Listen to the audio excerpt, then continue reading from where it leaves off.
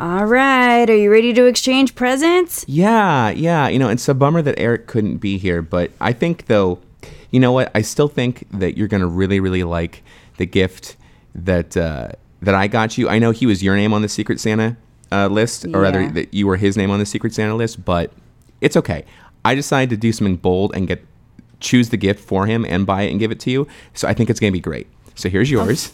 Oh, thank you. And here's yours. Oh, thank you. So you open yours first. Okay, I'll open mine first. Oh, wait. I think it's a book.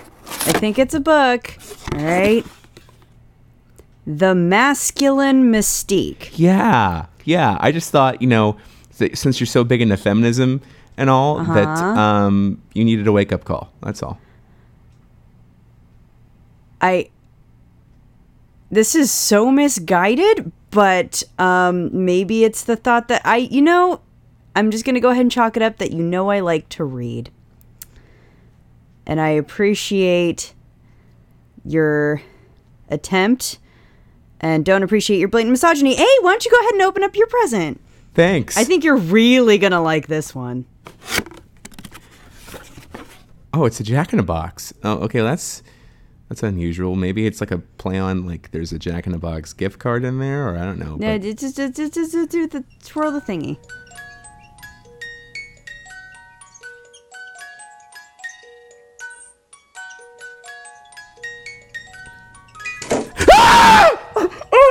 Or why did you put a xenomorph in a Jack-in-a-Box? Christmas spirit? This was a terrible idea. It really, really was.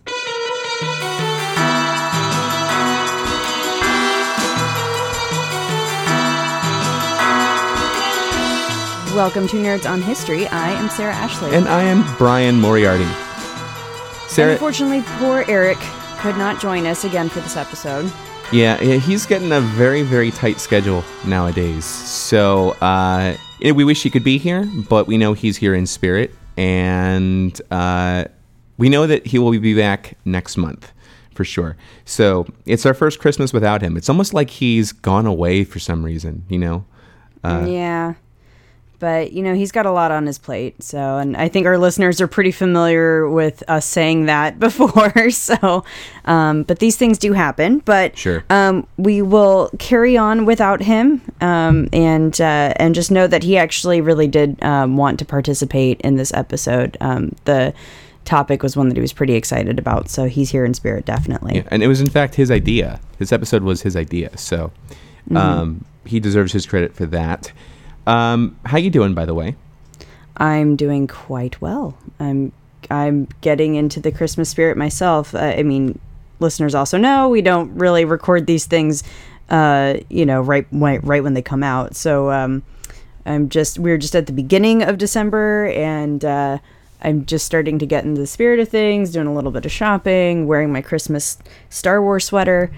All the usual stuff. Yeah, that's great. Yeah, we have our Christmas tree up already, and it's got lots of amazing nerdy ornaments as well as your traditional ornaments on it. But I'm right now looking, and I can see Batman, Superman and Robin, Superman, Spider-Man, and that's just in one quadrant of the tree. So it's pretty cool. And well, there you go. Yeah. Nerdy Christmas trees. Yeah, and then I'll be making my my high octane eggnog starting tonight because you have to age it for a while. So I'm really looking forward to that. Nice. Well, yeah. Good. Since we're getting in the holiday spirit, we are going to tackle things from a different angle this year. We want to talk about really how Christmas got commercialized as much as it had. And, we can discuss of whether that's or not that's a good thing or a bad thing. Because I think I have a different take on it than a lot of Christmas purists have. And we'll just kind of go from there, I think. How does that sound? It works for me. Cool. Especially because it's really interesting to talk about consumerism around Christmas time. And very specifically, I want to mention that we're going to be talking about it in an extremely American context. For sure. And I think it's because, there's this idea that, Christmas has only become commercialized in the past, couple decades or whatever. When Not true. That's not necessarily true. No, really, when Christmas became popular in America, it was already becoming commercial. That's what helped make it so popular. Because prior to the mid 1800s, Christmas really wasn't a cherished national holiday. Most people just kind of didn't even celebrate it, or it was you just went to church, or Right. it was a really small gathering. And if you were if you look at old world Puritans, they didn't even celebrate it because the Bible doesn't talk about it. Right. So, and before we get a little bit ahead of ourselves, though, even though we're going to be focusing pretty heavily on the American context of the commercialization of Christmas, there is absolutely some European roots that need to be discussed. Okay. And I also want to give our listeners a fair caution. Our episode, Very Nerdy Christmas Part 2, covers some of the same material over again. So keep that in mind, that you might hear some of this info rehashed and put into a new context. That being said, I want to talk a little bit about how Christmas has really kind of had this war with itself about keeping it about Christ versus keeping it about gift giving since really the 13th century. And when we're talking about that, we're talking about St. Francis of Assisi, more specifically, because as Christmas had been around by that point for almost 1,000 years as a holiday, and they were you were talking about the later Crusades that were taking place, there was kind of a little bit of a shift. There was a shift toward emphasis on the gift-giving aspect quite a bit. And St. Francis of Assisi was critical of this because he thought Christmas was becoming too much about gift-giving and less about centering on the birth of Christ. And in fact, one of the earliest responses to the early commercialization of Christmas is the nativity scene itself. And I think I might have mentioned that before on older episodes as well. But it bears repeating, and it, in fact, the first one was live, by the way. It was, real lambs, real people playing shepherds, and Mary and Joseph and the baby Jesus and everything. And an actual woman giving birth in front of everybody. Yeah, it was really, really quite messy. But anyway, and in a way that actually was kind of what sprung forth the whole Christmas pageant, too. The whole idea of dramatically retelling the birth of Jesus.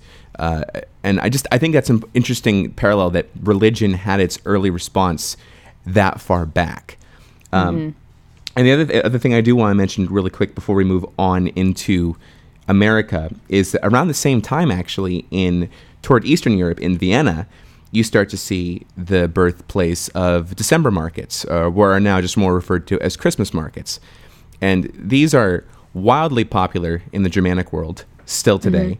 And also in France too, particularly Alsace-Lorraine, because it's been, it's been Germany at some points, it's been France at some points. And it's kind of closer to, I guess the closest thing we have to it in America is kind of what we have in San Jose. It's Christmas in the Park.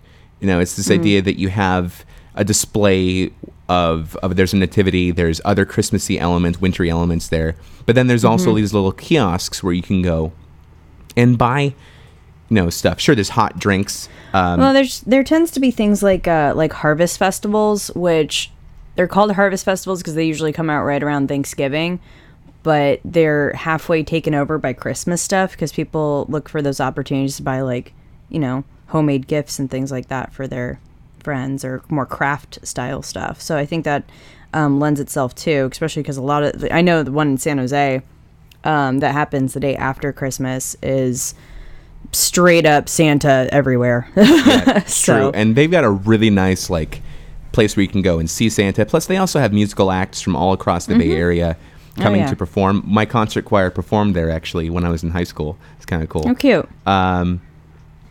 But yeah, you have these shops that are there, and unfortunately in America we don't like alcohol as much. I think it may be because we're descended from Puritans, but in Europe it's a bloody shame. I know, it really is. But in Europe they definitely love to have their apple wine and which is basically it's like an apple. It's not quite an apple cider, but it's It's kind of like a drier apple cider, almost like a apple beer, is for lack of a better word. Mulled wine of different kinds, of course. One called Eyre Punch, which I didn't look into the ingredients of it, but I just thought the name was really interesting. And of course, they've got the German version of fruitcake from these places called Stollen, as well.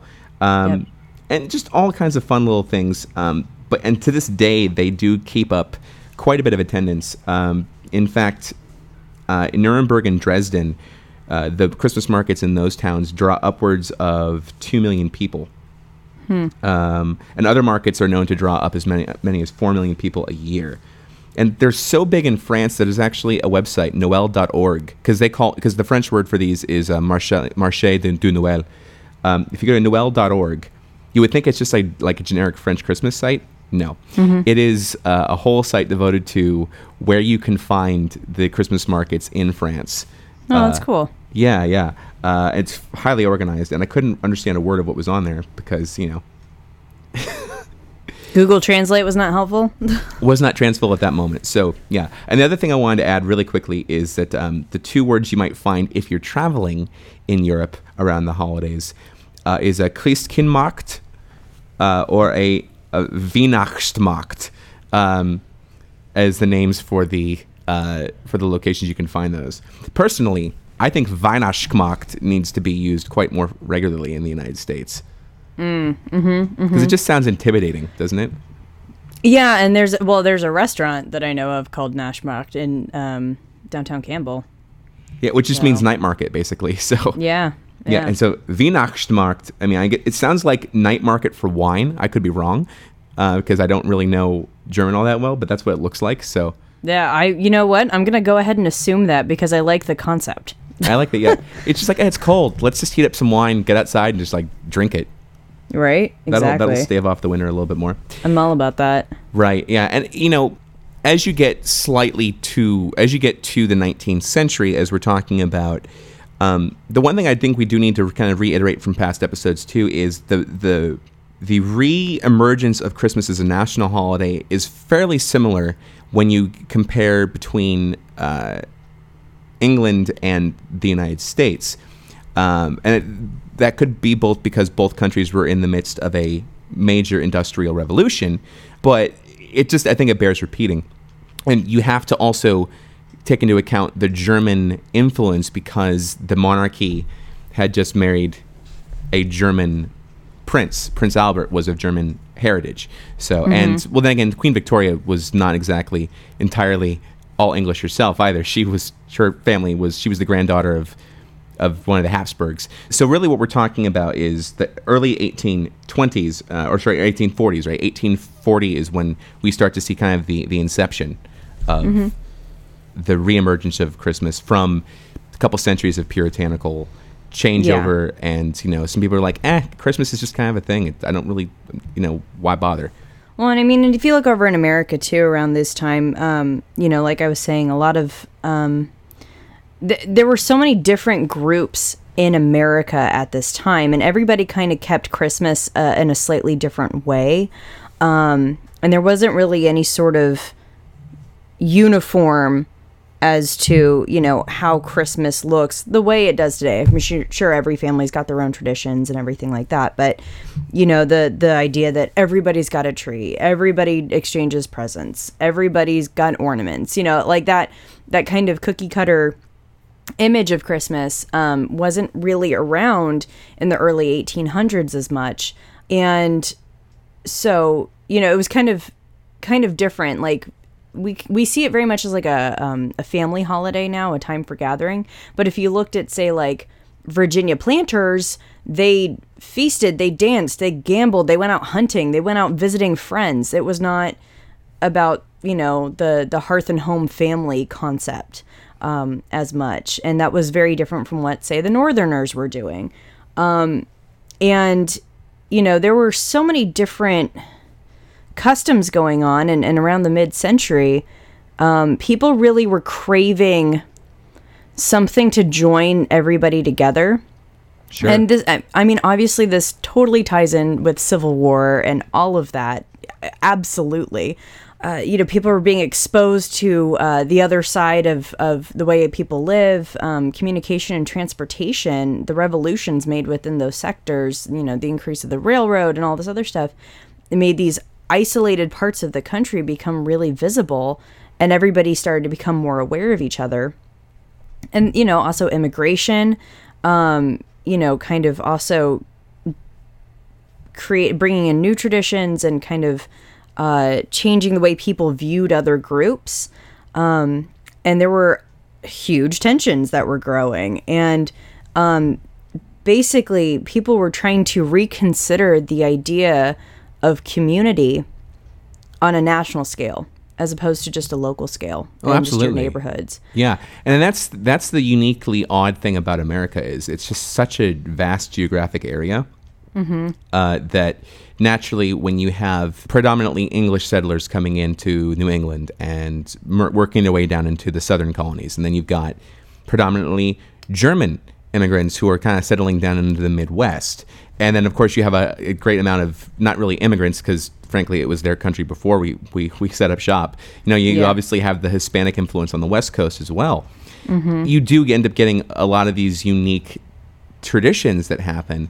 And right.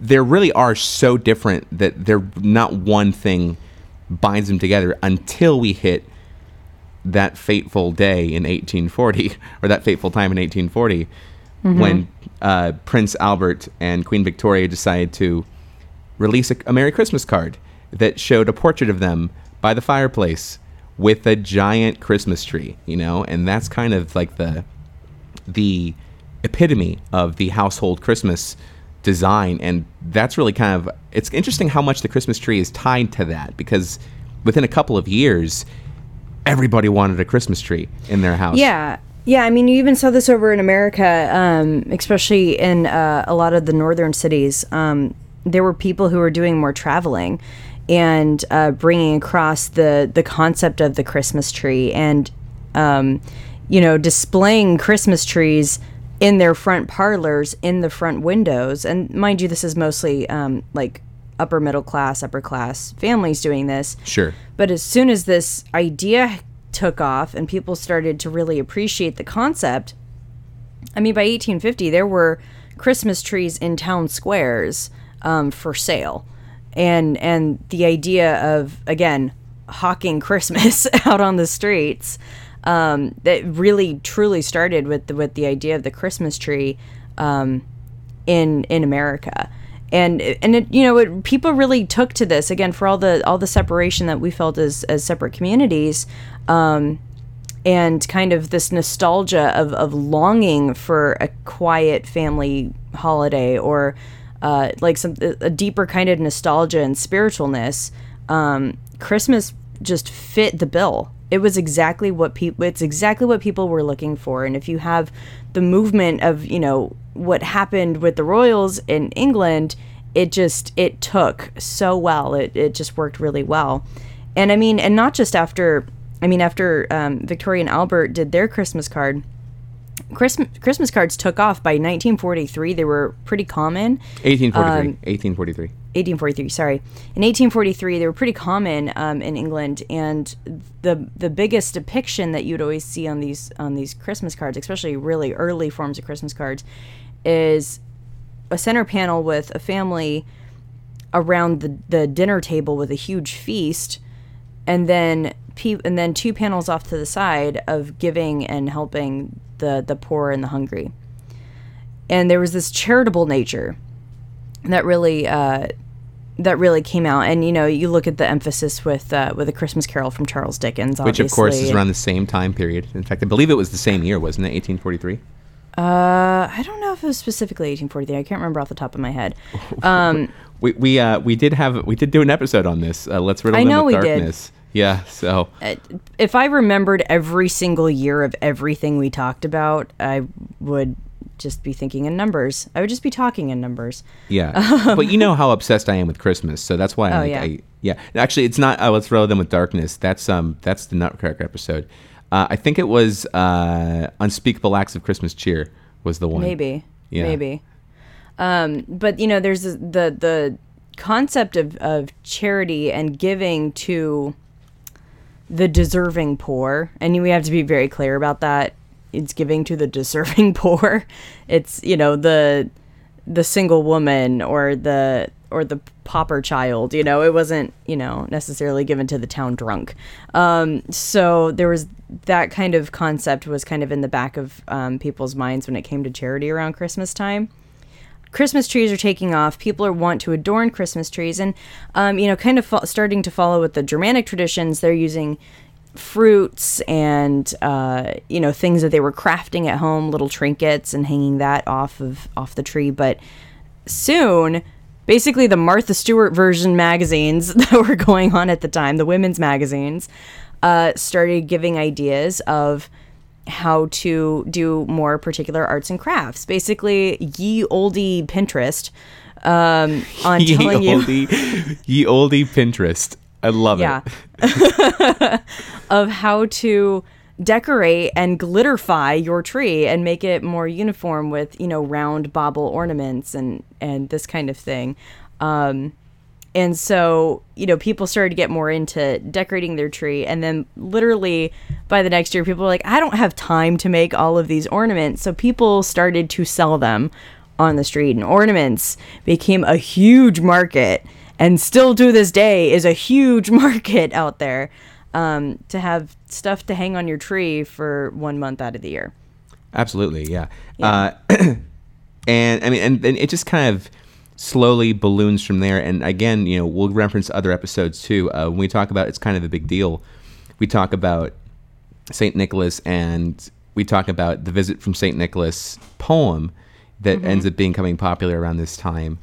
And really the idea of Santa Claus becoming a new focal point for Christmas. Everyone knew and talked about St. Nicholas, but when you have St. Nicholas and then Sinterklaas and all these names kind of telephoning together to become Santa Claus, he kind of takes on the modern form closer to the modern form. He doesn't completely take on his current form until the Great Depression.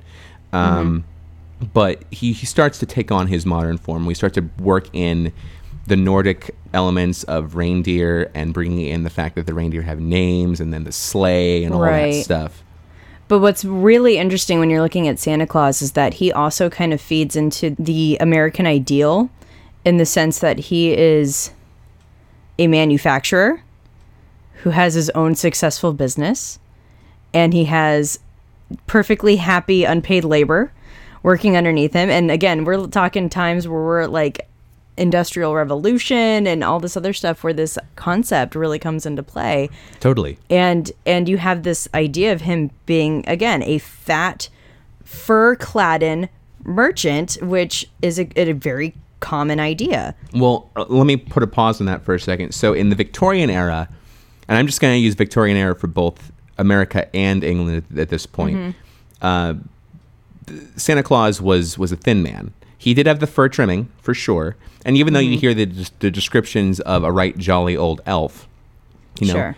Jolly didn't mean, oh, I'm fat and happy, like we think of it as today. Jolly just meant he was a euphoric individual, Right. So, but he absolutely does. And I think you're hitting a really important point that we kind of projected the American industrial image upon Santa Claus, because Nicholas of Myra has nothing to do.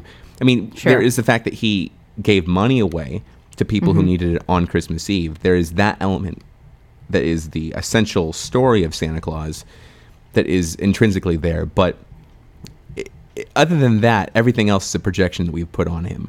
There's nowhere where elves come into it. There's nowhere where, these are all just kind of mystical things we came up with to explain away how he does all these. How does he get all these toys to everybody, right? Yeah, but at the same time, Santa also does embrace certain things that wealthy merchants weren't necessarily embracing. The concept of giving away, the fact that you're manufacturing all these things, but you're not taking a profit. Like that, again, that sense of giving and charity was not necessarily something that, it was almost like you've been given so much wealth and power. Giving it away is basically forgiving you for having so much wealth and power. Right. Well, no one's ever said that. I mean, unless you're talking about Karl Marx, no one's ever said that having money and power is necessarily a bad thing. It's what you choose to do with it. And it is interesting how Santa Claus became to reflect the American ideals of that this is what we wanted from our people in power. This idea that, yeah, I've acquired all these things, but again, I'm giving it back to people because these people need it. And these kids have been good. They've deserved it, you know? So yeah. It is kind of Although interesting. isn't there that thing in the Bible, the blessed are the meek and all that? There's that kind of that concept that the poor shall inherit the earth kind of thing. Sure, So- totally. But at the same time, in the Bible, you also have Joseph of Arimathea, who was a wealthy follower of Jesus, and Jesus didn't shun him because he had money either. Yeah, that's You know? true. But what he did do is he paid for his tomb. He carved out Yeah. a tomb which would have only been available to the rich at that point in time. So, I'm telling you, Jesus would have made a great fundraiser. yeah, totally. So we talked about the Christmas card, which is really, really important. If it's okay with you, I'd like to fast forward to the 20th century, if that's okay. Not quite. Okay, so what do you want to cover in the 19th century? Yeah, so I do want to go ahead and reiterate again the importance of the Christmas tree. I stumbled upon further notes. Basically, they have quotes from articles in 1877 talking about how every home had a Christmas tree.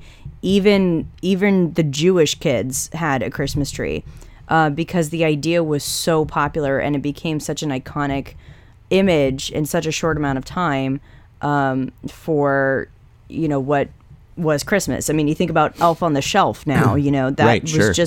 that's only a few years old and it's freaking everywhere, which I don't understand it, but I also don't have children. So, It's whatever. definitely for like really young kids. Like we're talking first Yeah. 5 years of life. Young Yeah, kids. the ones that you have to convince to be on their best behavior. And then, also we talked about, again, the ornaments and how that tree decoration just totally boomed into a big business around 1870. And a lot of these, ornaments were imported from Germany. People, there were, cottage industries where people were crafting them and selling them. One advertisement said, so many charming little ornaments can now be bought ready to decorate Christmas trees that it seemed almost a waste of time to make them at home. And talking about the Christmas cards, again, really took off. The custom was huge and common for everybody to do by 1843 in the UK. But it was R.H. Peace, who was a printer and a store owner in Albany, New York, who first distributed the American-made Christmas cards in the early 1850s. And the ones that he created specifically were scenes dominated by just a family at a hearth, or a family around a Christmas tree.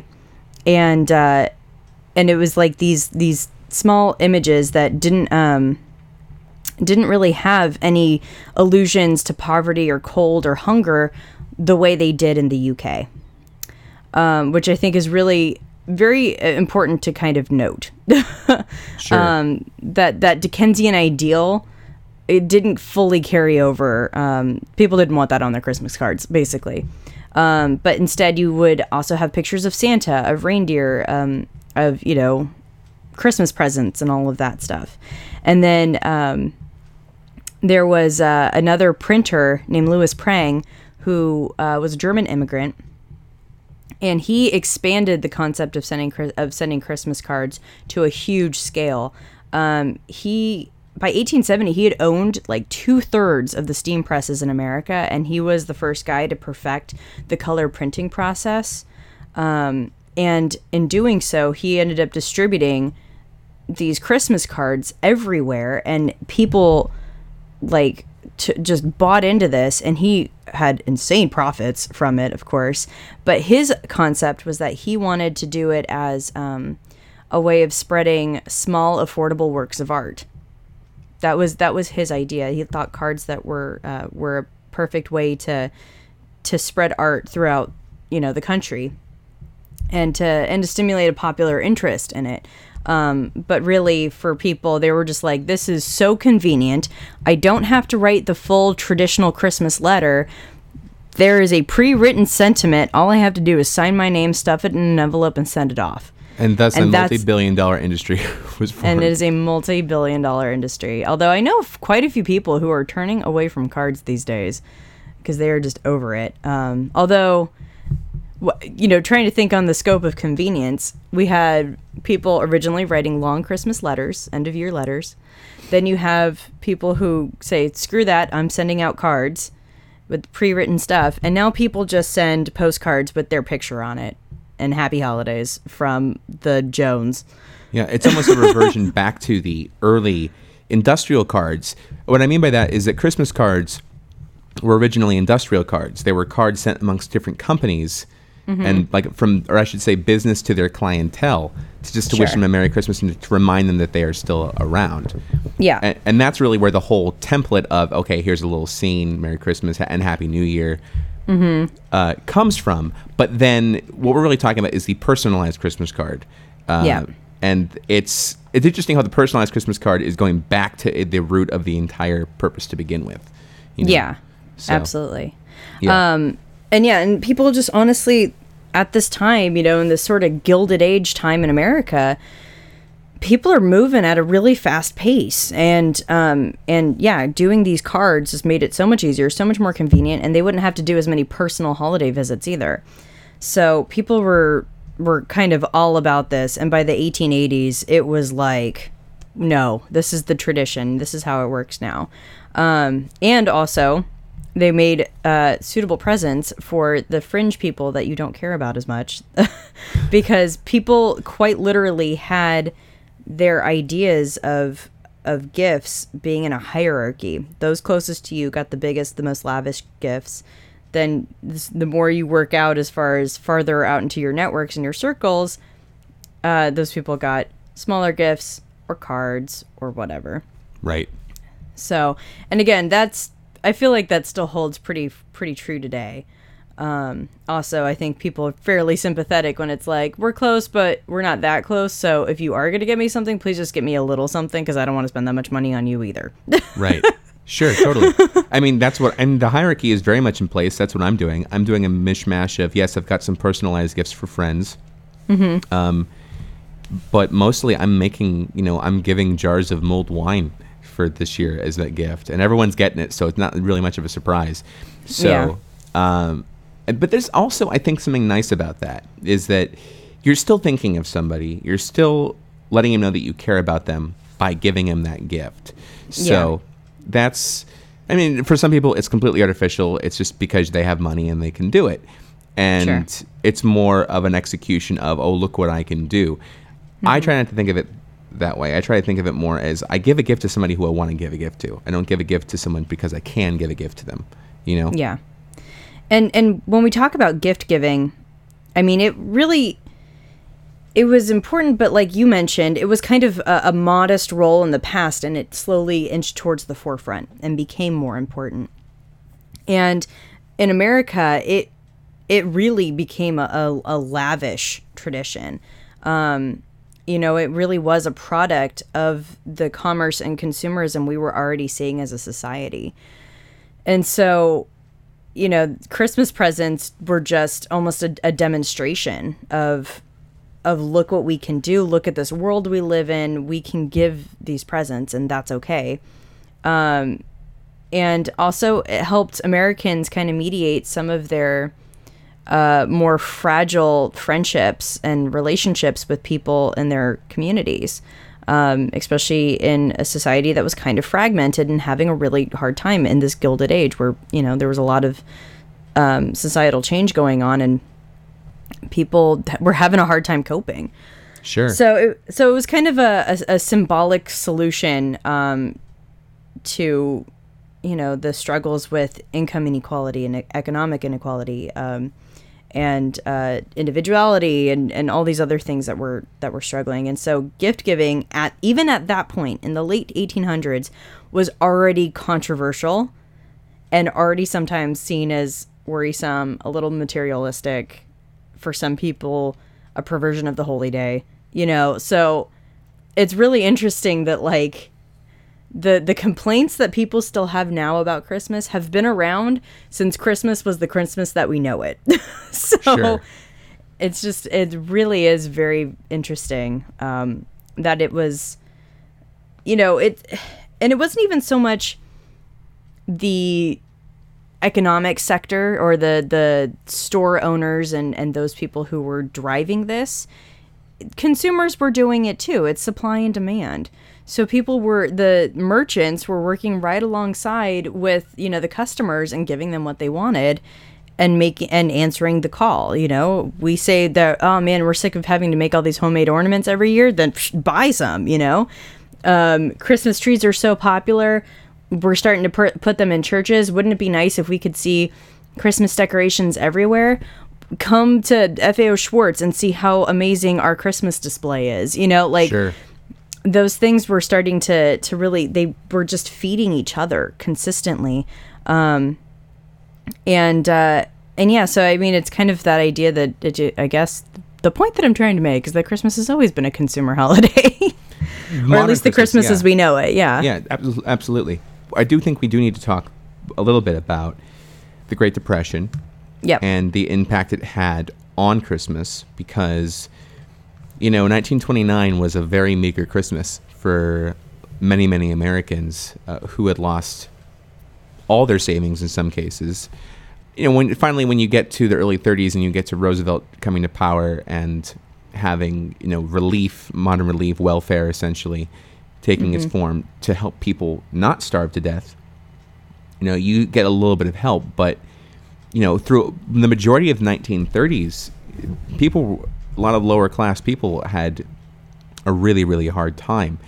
And so what's interesting is that's kind of where the perception of Santa Claus changes. And we talked about this in the Coca-Cola episode too, but I'll repeat it for the sake of repeating it. He went from being this jolly but svelte Santa to a jolly and rotund Santa.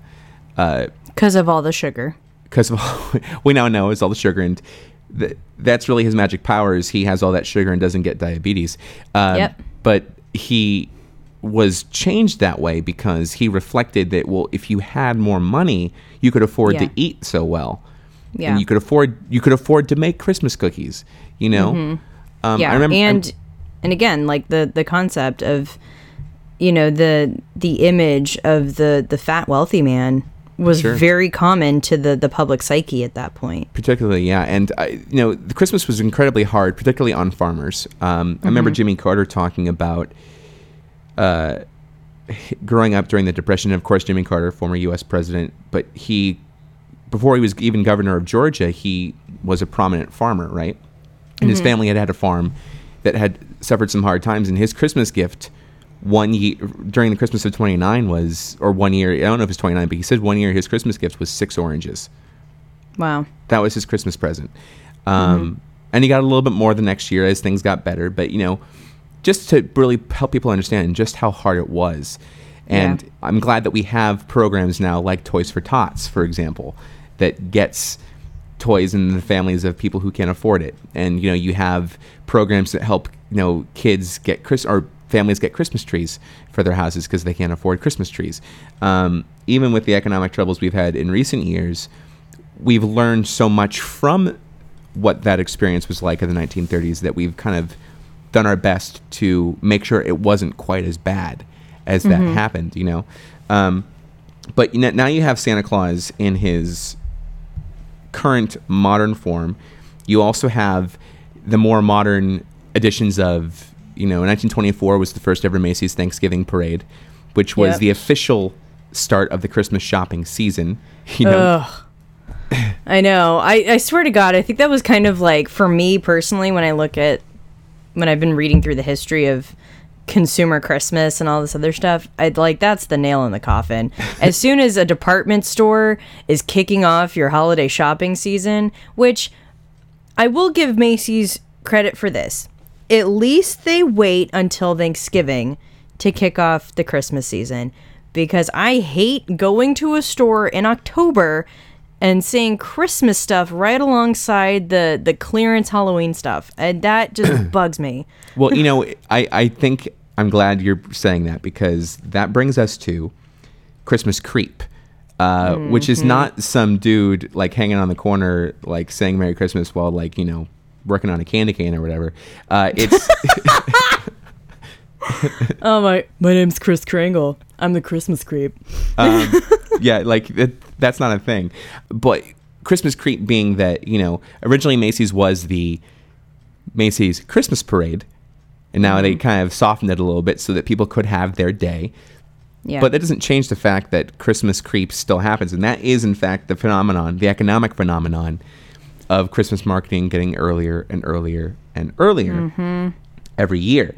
And you're right. Now it's to the point where come early October, the Christmas displays are smaller. To be fair, smaller, but by mid-October, you have the Christmas displays up for people who want to get an early start on buying ornaments this year, or that year, whatever year it is. By Halloween itself, you've got some stores in full Christmas mode. But yet there's also stores who are rejecting that premise, like Nordstrom's rejects the premise of celebrating Christmas before Christmas. And they say, we will not be open on Thanksgiving. We will not decorate until the day after Thanksgiving. Yeah.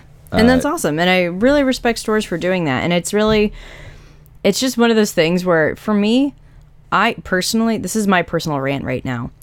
I love autumn. It is my favorite time of year. It is my favorite season.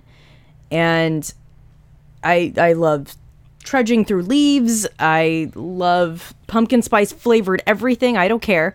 Call me basic. I don't care. Well, you're a white girl, so I mean, to be fair, you're kind of living up to your stereotype. Right. I love when the pumpkin smash smoothie comes to Jamba Juice. It's my favorite. But the thing is why can't we just let autumn be autumn? I mean, especially here in California or in the Bay Area where we are, autumn doesn't even start until the end of October because it's so freaking hot all the time. That it just really bugs me that all of a sudden it's like, and now I'm in winter mode, even though winter doesn't start until December 21st this year. Yeah. Well, it doesn't. It's when it starts every year. But I see your point. And I just want to add a couple other things about Christmas creep, which is that the term was coined in a 1987 article in the Chicago Sun-Times. The article was titled "He's Well Suited to Enjoying Life of Santa" by Alf Sewers. And it talks about a real life actor, Len Utecht, who's basically his job is he goes to Christmas parties and plays Santa Claus. And I'm going to read a quick little excerpt here. It says his business cards read Santa Claus. He has 6 Santa suits and 8 white wigs in his attic. 32 volumes of Santa scrapbooks in his living room, and a basement full of photographs from 47 years of life as Kris Kringle. As if it weren't enough that Utecht is Santa's real-life alter ego, between July and January, he will make 170 appearances as the jolly old gentleman. And the article jokes that the season has been creeping its way all the way back to Labor Day. It hasn't really ever quite gotten that bad, but given the... It's noticeable. And I mean, I'm not surprised, truly, because if you look at it, I mean, just the Christmas holiday shopping season is such a huge chunk of the American economy that it's truly not surprising at all. I mean, as long as people are trying to prove their love through Christmas gifts, and I love you more because this is bigger and better, so I have to punch somebody out for a TV at Best Buy, it's going to happen, you know? It's true. Well, I actually have some figures I want to share with you because of that, so thank you for bringing that up. Yeah. Because, first off, there's this website, fundevo.com. Devo as in, like, the male version of a diva, not Devo as in the band.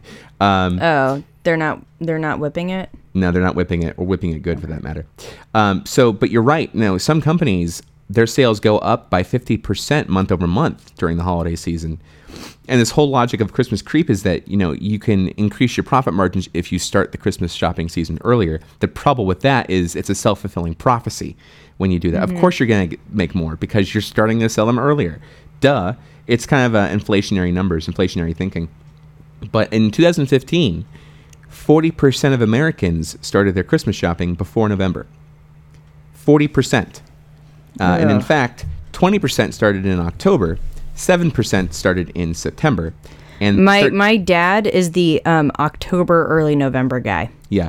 Well, even more interesting is that 13% start their Christmas shopping even earlier than September. Really? Yeah. Oh. But by the way, that's one chunk of it.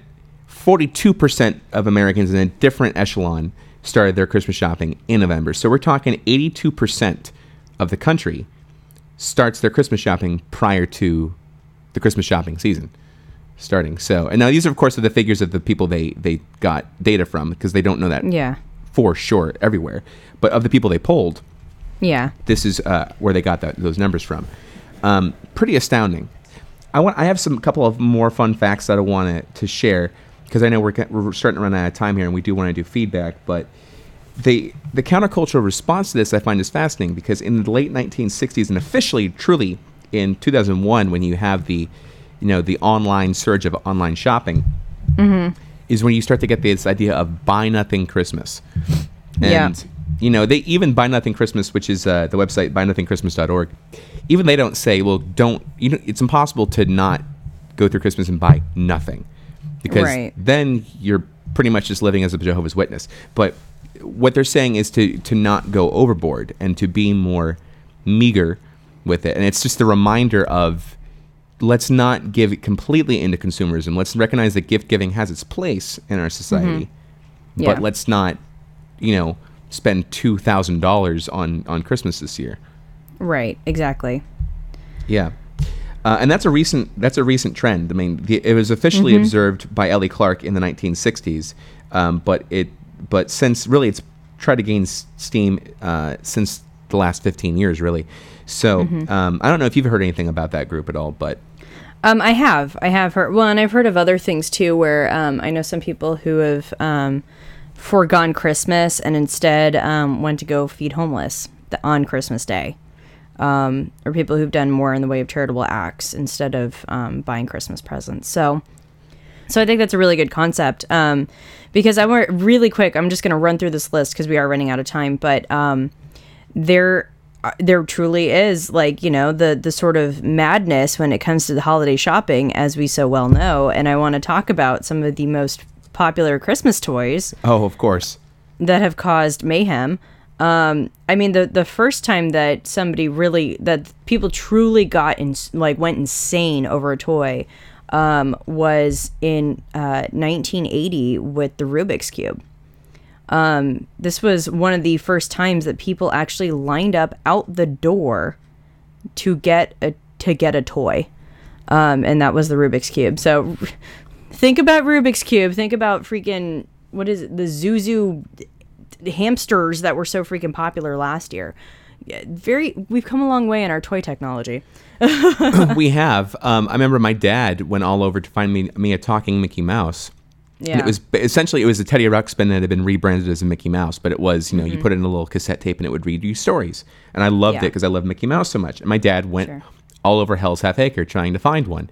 And, of course it was from Santa, but in after fact, my mom told me about how much of a hell we put him through trying to find that. And I remember with my baby cousins, the Tickle Me Elmo of 1996, was just like, it was nuts trying to find that. And like entire stores having their entire stock sold out by like the first week of December. It was nuts.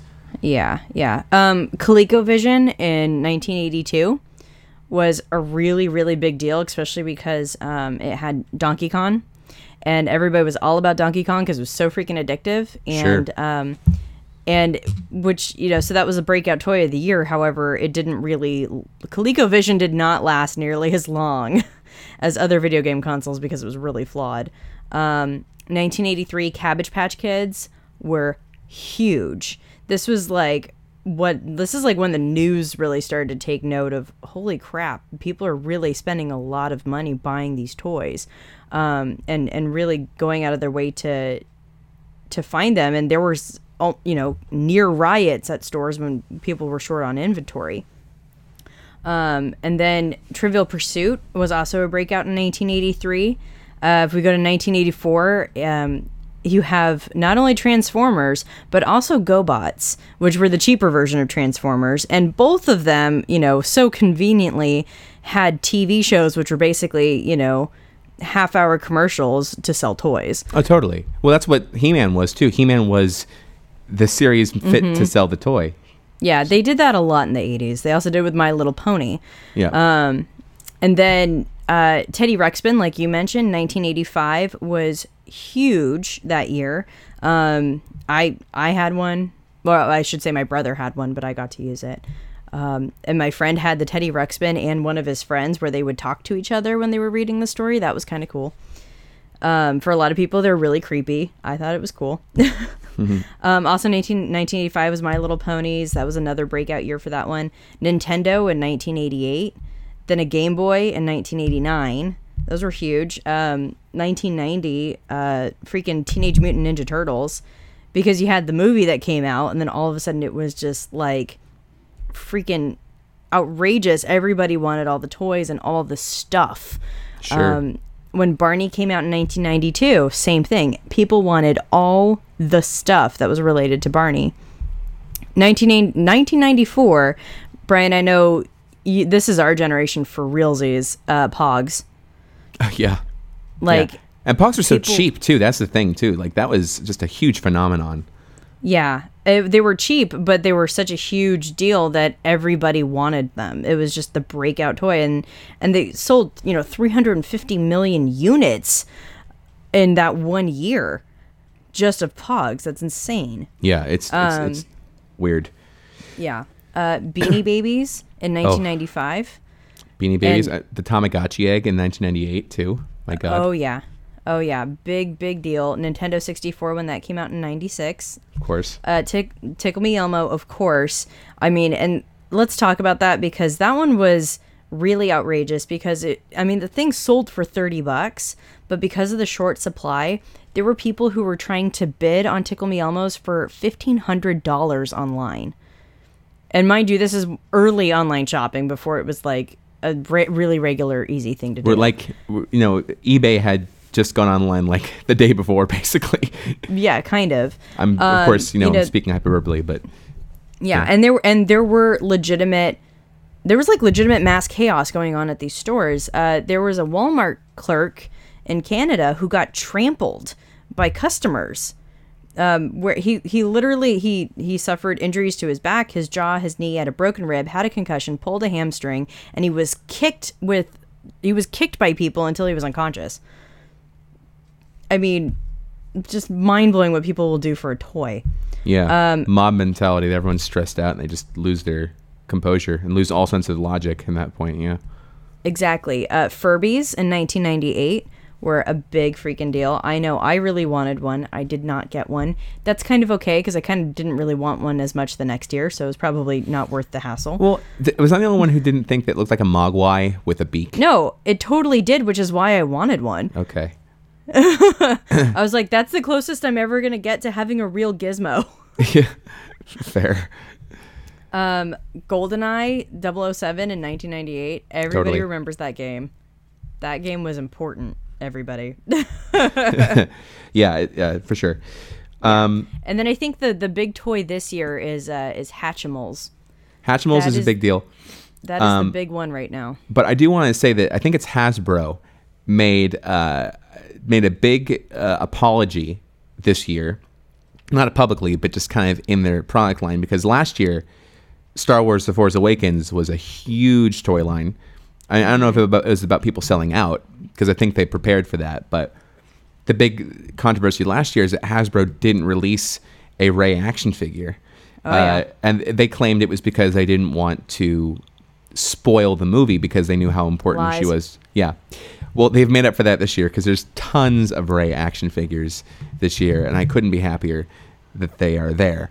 It was truly a Twitter campaign because Hasbro has been known to do this a few times. They even changed the gender on the T-Rex when they released Jurassic Park toys by giving the dinosaur a male pronoun when it was a female in Jurassic Park. So they've been known to do this several times, and now people are just finally calling them out on this sort of rampant sexism. And it was a hashtag campaign. It said, "Where's Ray?" And it worked. It worked. Yeah, it totally did. And of course, this year you can't deny the fact that the lead character in Rogue One is a female. So yes, there are absolutely action figures of her this year. You can't not have it, because then you're just a bad salesman if that's the case. Yep. So exactly. And I don't understand what releasing a single female action figure would have done to spoil the plot. Well, because they always want to give them like a special toy, and if they said that she had force abilities, then sorry, spoilers for people who haven't seen the movie, but it's been almost a year at this point, guys. That's their argument. I don't buy into it, but that was their argument. Is it? No, that was their PR stunt trying to get out of it. That's what that was. Yeah. Anyway, Christmas consumerism, everybody. Indeed. It's always been there. So I guess just the get question. over it. Yeah, totally. And I have a couple other figures I just want to share. To maybe have you guys to think about this year, because as of last year in 2015, the average American, just the average American, or average person, I should say, not just the average household, the average person spent $806 on Christmas last year, and that's not just gifts. $594 of those are gifts. There's a whole breakdown on fundivo.com where you can see what went to which, but that's a lot of money. And just think about it. And that's all I'm going to ask you to do. And finally, because we need to say it, the honorable mention must go to the Christmas Price Index, which is a joking reference to the fact of how much does it cost every year for all the gifts in the 12 days of Christmas. So, because some people want to know what the actual cost of a pear tree is and how much a partridge would cost. Is this adjusted for inflation? It is adjusted for inflation. Now, keep in mind, it's adjusted every single year. So, in 2015, all the gifts together would have cost $34,130.99, which had only risen about $200 from the previous year. So, you guys... Why does that seem like... That actually seems rather low to me. Really? The cost of a luxury car seems kind of low. Not a luxury car, more like a mid-size, like a hybrid. It's a cost about as much as a hybrid costs today. Well, and this is for all the gifts? I mean... I don't know if it's factoring in the repetition of them at all, but it might be. So... Well, I mean, Lords of Leaping, how much do you pay professional dancers on an hourly basis, and how long are they dancing for? And I mean, do they have union representation? Like, what's going on? I feel like they might be getting shafted there. And then the 5 golden rings, it's probably not a very good quality. Like, maybe it's like a low carat gold or something like that. I don't know. But anyway, these are just my questions. It seems a little low. Fair. Okay, fine. That's fine. But there you have it, ladies and gentlemen. You have the commercialization of Christmas. And, we'll get into Christmas wishes in a moment, but let's take a second and listen or to read some feedback from our listeners, since we haven't done it in like a month and a half. So this week in listener feedback. Can we just sum up and say, Ellie, thank you so much for all of your feedback for both shows. We can't read all of your emails, but they're wonderful and we totally appreciate them. Absolutely. Yeah, that's fine. I agree with you 100%. Thank you. And we appreciate, especially because, we've always, I guess, somehow appealed to younger listeners. And, the kids who are in high school, who started off, who are now in college listening to our show. It's kind of just very interesting hearing them grow up and listening to our stuff. Thank you to all those people who have found us in that regard. Going back, oh my gosh, all the way to November. Jeez. The person who goes only by the letter G says, "You're a nerd's dream." And it says, I'm an Oakland, California native, go Sharks, and currently a U.S. Navy sailor working on her degree in American history.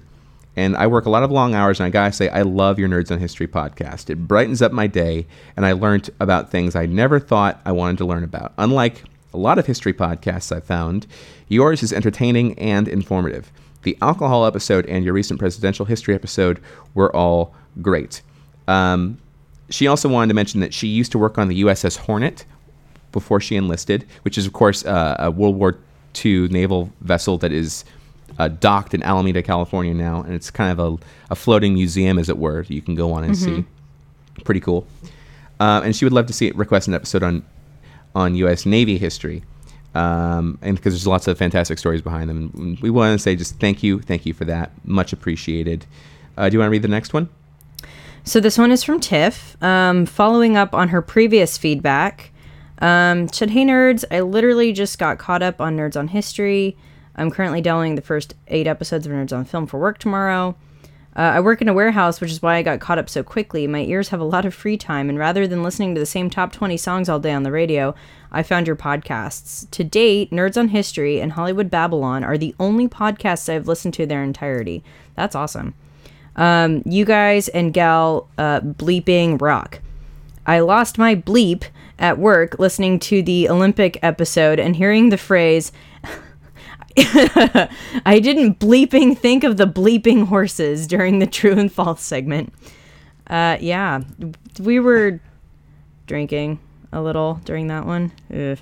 I have been spreading the word of nerd every day at work to anyone who will listen, since I have only been listening to NOH for the past couple months. I also fangirled so hard when you read my feedback. I bet you're fangirling again right now.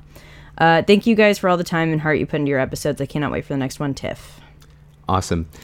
We have a more recent one, talking to our last recent episodes from James, and it's praise and a suggestion. And I'm going to summarize what he said. For the most part, he was saying that he thought the Aboriginal episodes were utterly fascinating to listen to, and recommended us to look up what happened in White Clay, Nebraska, which is it deals with how settlers handled the Native American population there. And he said, be warned, it's a downer. So... Yeah, as is usually the case, unfortunately, when we're talking about these kinds of situations. So I think what we'll do is we will read... well, actually, no, we got all the ones from Ellie. And we'll wish our listeners a Merry Christmas. Of course, we're going to... Because this will be coming out right before Christmas. And, from Eric and from everybody at Nerdonomy, we want you guys to have a happy and safe holiday as usual. And, really... Lactose intolerance doesn't get talked about a lot in this country, but I really want you to be careful that if you are lactose intolerant and you choose to drink eggnog, please take your Lactaid. It's not a laughing matter. Nope. It really isn't. So please do that, because nothing is worse than a bloated Christmas. So good job, Brian. You're welcome. And so, Sarah, why don't you tell our listeners how they could become a feedbacker? Well, if you guys would like to write to us, you can go to nerdonomy.com. Clicking that Talk to Us button will shoot an email straight to all of our inboxes. Otherwise, if you prefer social media, you can hit us up on Facebook, Twitter, and Instagram. But chances are it's not going to get read on the air, unless it's really, really good. And then otherwise, you can also give us a review on iTunes. Spread the word nerd. Tell your friends all about both of our podcasts, because they are both delightful. And yeah, that's pretty much it. Spread the word of nerd like a bird turd. So it is that time, nerds. So until we meet again, stay nerdy and tune into our next exciting winter-themed episode. Same nerd time, same nerd channel, nerdonomy.com. Bye. Merry Christmas.